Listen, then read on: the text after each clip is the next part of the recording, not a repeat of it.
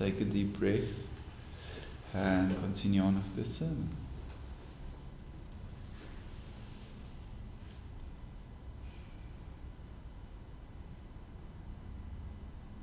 Thank you, Lord Jesus, that on Sunday evenings we can just sit here, relax, and know that you are God. Thank you for the beautiful stories of saints, of you showing yourself to us, and you helping us in our daily lives. I pray that you will bless each one of us with your kindness, your love, your grace, your peace. And may we be willing to put our lives at your feet, to once again tonight just realize who you are and what your heart's desire is for us. Amen. So we don't have the mic tonight. Paul would have come set up for the last time. For those who don't know, Paul Bortner, he had his last official third place last morning, because he's now immigrating to Canada. So yeah, and it's his birthday today, so I'm sure there's a lot of family and whatsoever. So if Jaco, you cannot hear me because I'm talking too softly, please move to the front. Please take your missy off your ears. Just let me know, okay? So we've been talking about the kings, and we did a little bit of intro of where this all started, where Israel started having the desire for a king. I went to Samuel and they said, we have a desire to have a king. And God took a little bit of offense about this, because in a sense God was their king. And I think the more bigger offense about this reality is that what was the greatest gift God gave Israel from the Egypt days? Freedom. And as God said, you know what, Samuel, it's fine, I will listen to the people, we will give them a king, but remind them what they are choosing. So Saul got anointed, big, handsome bloke. And let's just be honest. Have you ever watched the movie where the king isn't like handsome or at least powerful or big? No? He's never shorter than somebody else standing next to him or somebody speaking to. They're always on a chair or higher than those that are with them, right? So it makes sense that the king should be a tall, handsome bloke. And as we know, Saul was blown away by this. He never knew that this will happen to him. And he was from the tribe? Benjamin. And I'm not sure, somewhere in some prophet book, Han, you would probably know, Benjamin, they had a Sodom and Gomorrah oomblik. You know, so they weren't a really fabulous tribe, ne? Well, they were with, they were Jacob's, Benjamin was Jacob's second favorite son. Yeah. Along with Joseph, because they were the only kids that Rachel had. Yeah. So they were the smallest tribe. So they weren't big, but they were very high up in status up until that point. So this tribe gets chosen as the tribe where the leader will come from, which is Saul, and he becomes the king. So here's a very important thing. What is one of the first things a king does? He rounds up his troops. Because a kingdom needs to be protected, right? So the first act, and this is what Samuel warned them, knowing that be warned, you will fall under his rule, meaning that you will be entrapped into his way of ruling. So there's never been like a war, there's never been wars, but there's never been a structural reality like, for a moment, just think, you can do your service, right? some countries you can do it by choice, other countries you have to do it. We all need soldiers and whatsoever to protect ourselves or to fill in the ideology of knowing that we need an army to protect our country. So this is one of the first realities that work. And if I remember right, he summarized each tribe needed to give their young and strong around about 300,000 troops. So now we all know, from stories we've maybe seen or documentaries, I'm always reminded about this. It's like when you're 18 or 19, you have this adventure spirit in you to be part of some form of army or whatsoever, especially as a young man. You want to go there. And I'm always reminded about stories of Second World War and even now the war that went off in Iraq, and anybody who has been part of war, is that they never come back the same. It's like today we call it post-traumatic stress. But they are never the same. So just for a moment they realize that you have lost your freedom by saying you want a king. Now, tonight we're not digging as much into the king's life or so, but I want to stick with just this reality of what's starting to happen to Israel. Because one of the biggest ways also a community or a tribe or a city or nation needs to contribute is tax. So all of these things start playing a deeper and deeper role in their lives. So where it looked romantic, it wasn't so romantic at all. Now, something I've been playing with in my mind and in my heart as I've been reading and so on is just to go a little bit further back. If we think about Adam and Eve, the story around Adam and Eve, what did they have that no one ever had? Is complete freedom. What is the thing that they gave away? Their freedom, right? And then it was a little bit messy and whatsoever. I always laugh when I read this story because I always remember this one guy saying, he just doesn't understand why they had to eat the fruit when they could have made a nice love boat. The crocodiles won't eat them and they can just have a picnic on somewhere whatsoever. Now, I had a great time and then they had to eat something they were not allowed to eat. But the metaphor around this brings up the reality that it's like somewhere in human nature we have this longing to break freedom. Because have you ever, after a long year of working and just going through it, and then that first 3 days, it's like you don't know what to do with yourself when you're on holiday. It feels weird. And then you just maybe stand up and you go and do something or whatsoever. It takes a few days to get into that, and then it just takes over because when you have to start working again, it's like, oh, yeah. And it's the same story here with Israel. If you think about it, God gave them their freedom back. It's like God is continuously bringing people back to their freedom. And Adam and Eve maybe struggled, and then afterwards God still helped them by making clothes for them. And then the story continued on from that. Same with Israel. They were in bondage by Egypt. They had no way out. They had forgotten what it was to be free. It's like the title say, they have forgotten the good old days. And then they beg God to free them. And then He answers their prayer.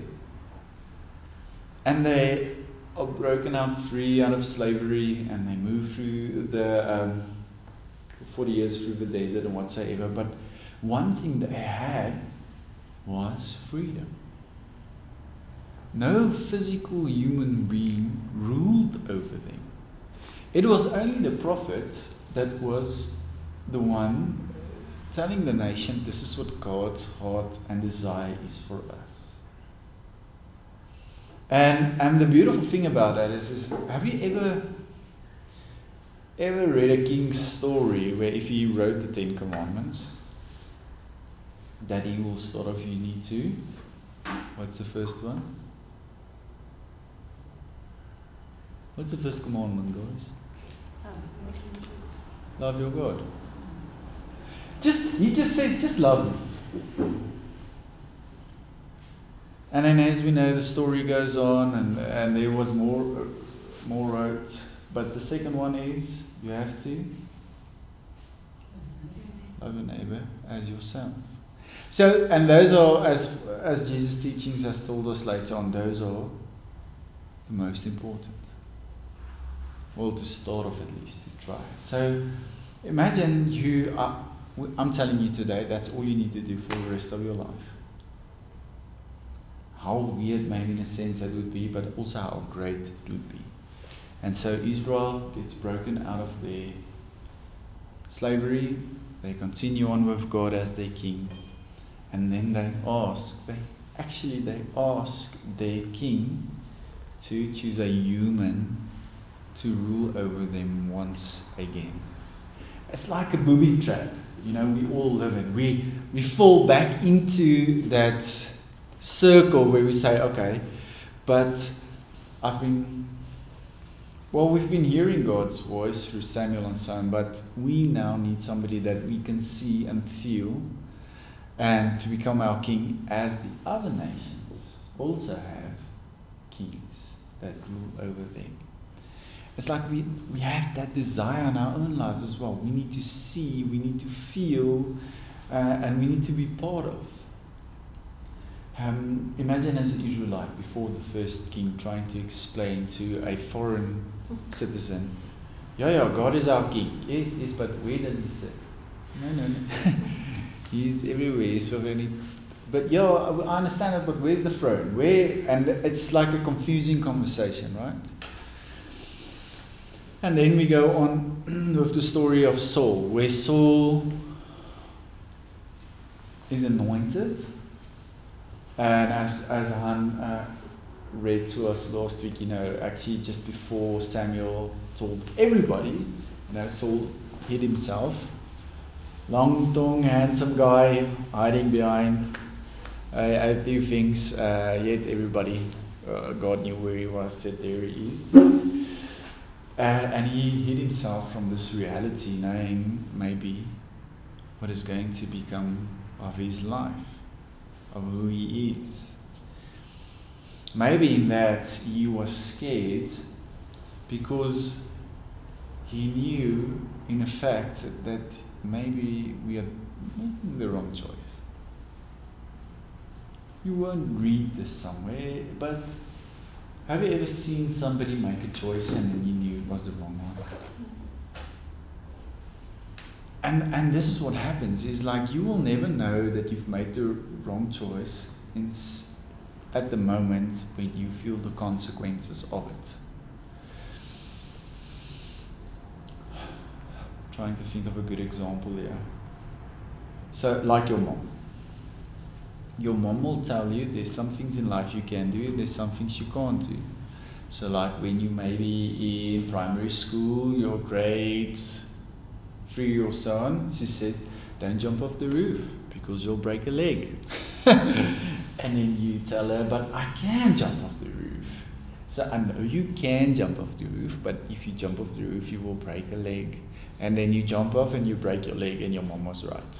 And then you have to have gips, for 6 weeks. We just school for a week. Because everybody draws on it. But then after a week, it actually starts to itch and becomes a discomfort. Now that is exactly what happens in our hearts as well when we make wrong choices. Now I'm going to stop there and I'll leave on to continue on into the next king. But for me, this is crazy important for our lives today as well, when it comes to the reality of freedom. Because I believe God has entrusted us with that freedom once again. through Jesus. Jesus is known as King of Kings. Isn't it ironic that maybe in this the Messiah will be called King of Kings? And isn't it amazing to think, just let the story run with you. It's just, this blows my mind away. If you think of the King of Kings, who is he? God became man. God gave us the King we can see, we can feel, and we can hear. But we can't be. But we can't be, true. But He is the King of Kings, knowing that He is the ruler of them all. And if you think of a king, what does a king do? What we've read now, he actually captures your lifestyle or whatsoever.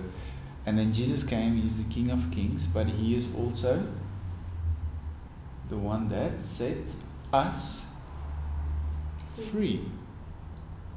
So here the metaphor here coming through once again about the beautiful heart of God. Because He cannot ask us to love Him if He does not love us. For a moment here, it's like when I was reading this and I was going through this, it just didn't make sense because it's impossible for God to break His promise. It's impossible for God to say, I'm done. I'm over it. God said, you know what, when it came to the story of the Messiah, they all expected what? A king that will put them back on top of the food chain. Via violence, most probably. And rip off all these Gentiles' heads and their gods' heads, and just once again the Jews will be on top and we will be free. But God had different plans. He said, I am not only going to free you, I'm going to free everybody. So as we continue on and you think about the beauty of freedom, our lives also go into crazy turmoils. There's times I know myself where I just sit back and I was like, what the hell did I just do? It's like, that was most probably the unholiest gospel thing you can ever do. In that moment of akpakness, ducks, in my moment of ducks. And then I just sit back and I try to take a deep breath because it doesn't make sense that God says it's okay. Because He already knows what I've done, I know is wrong. And He says it's okay. Because I'm continuously making you free of who you are. Because it's a bondage that everybody is struggling with from the beginning of the stories of where people are starting to write or wrote about their relationship with me. We wouldn't have needed God if we were not free, right? And in our daily life where you maybe struggle or you feel captive. Now, this can be in any form. We maybe have formed addiction around needs. Like a phone. I'm just going to use this as a simple example. But where is your phone at the moment? Just feel if it's still there, please. Hey. Yeah, how many times a day do we do that? Right, even knowing that it's there. And then how many times have your phone vibrated when a message came through and there was no message? And then you felt it vibrating and then you check your phone and it's like, but nothing happened. And just for a moment here, it's a simple way, but sometimes it's difficult for us to put it away completely. And this is a simple example, but there's many things maybe in your life that you cannot put away completely. So like for me, when it comes to diet, right? It's not the way you eat. That's how it's been portrayed. Eat this and you will be thinner. Like I guess I had a good laugh. Every now and again my wife will like tag me in a Woord en Verkoop post where there's something like she thinks we should buy. Maybe it's an old window frame or something like that. And then I'll tell her that, yeah. And then you go through these and it's like, do you want to lose weight?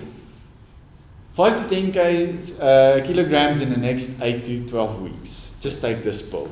No, in the next week. What do you mean 8 to 12 weeks? Well, Moed is a little bit more honest, I think. You know, so it's like they, yeah. Unless of like quack. And then it's about a quick fix. And then when I always tell people when it comes to eating right, it's about changing your life. That is the most difficult thing you can do. Because it means that you need to break habits. It's about our spiritual life as well. You need to break a habit to pray more. Because it takes time. Or to maybe read your Bible every now and again because you don't know if you have time.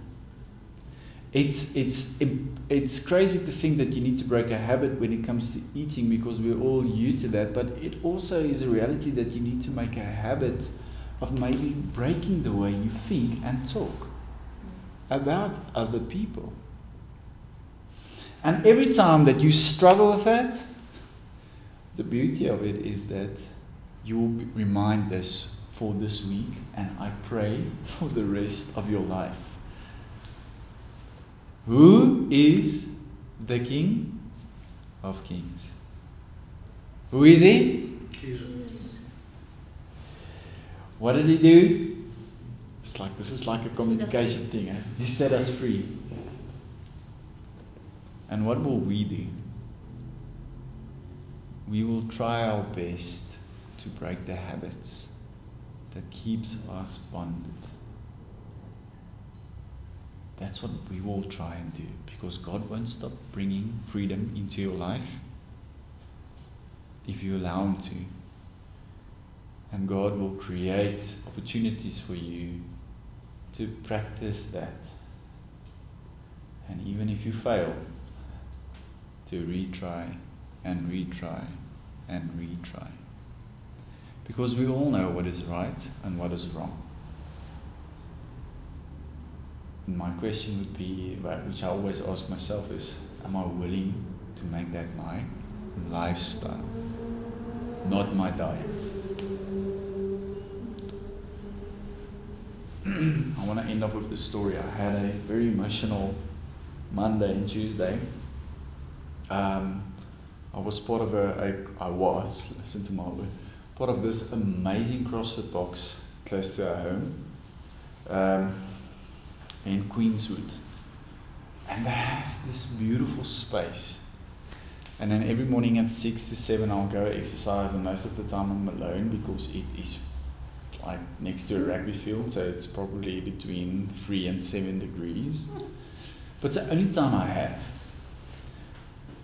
And they cancelled that class because they said there weren't enough attendees. So usually when we're a lot, we are free, maybe 4 people, but most of the time it's only me. And I messaged the coach just telling him, I cannot understand why you will cancel it. And then he wrote this long message on the group where he said, I know guys, this is tough, change is hard, don't worry, we'll maybe revise these times in September, when it's warmer. And that's where I quacked a little bit, because I knew it wasn't important enough for him to be there for me at 6 a.m. It was more effort for him to put on 3 layers of clothes while I'm in my shorts and my because it's really warm when you exercise. It wasn't good enough for him to do that. even though I'm paying him to do it. And then I just sat back, relaxed, and he wrote me a personal message saying, I'm so sorry you can't exercise with us anymore, hopefully in the future, something like that. And then I'm sure there's a middle finger emoji now, eh? Yes, of course. Yeah. I wanted to send him different colors of the middle finger emoji, just to express how I think, how he has dropped me. And coming back to a story of Jesus, coming back to realities, human beings, even myself, I've dropped people as well. We will make those mistakes. And then when you have to remind yourself, but the King of Kings has set us free. And we will try again. So when I do see him again in the streets or whatever, I will greet him. And I will love him as I love my God. Crazy, eh? Difficult. I will hopefully be able, if he stands in front of me, he doesn't need to ask it, because Jesus don't tell me, say sorry every now and again. He just tells me, try again and again and again, and I will see it for your deed. So, because I'm waiting for an excuse from him, but I'm never going to get it. And that's not how the gospel works as well. God is not standing there and waiting for you to every day just say, I'm sorry, Lord, I'm sorry. He's just saying there, change it, and you will be free. Do not choose a king, choose me. I'm going to pray for us. There's some more coffee. And then good luck with your week, guys. Thank you, Lord Jesus, that we can just for a moment once again realize the beauty of your story. That sometimes we are reminded through the times that we struggle and we make mistakes. That we once again realize that that's why we need you. We are not perfect, but yet we have a desire to change our lives, to serve you and to serve others. May we all be reminded about you setting us free. And may our lives represent that wherever we go. We pray this in Jesus' name. Amen. Nick, I was just thinking, and I don't care if this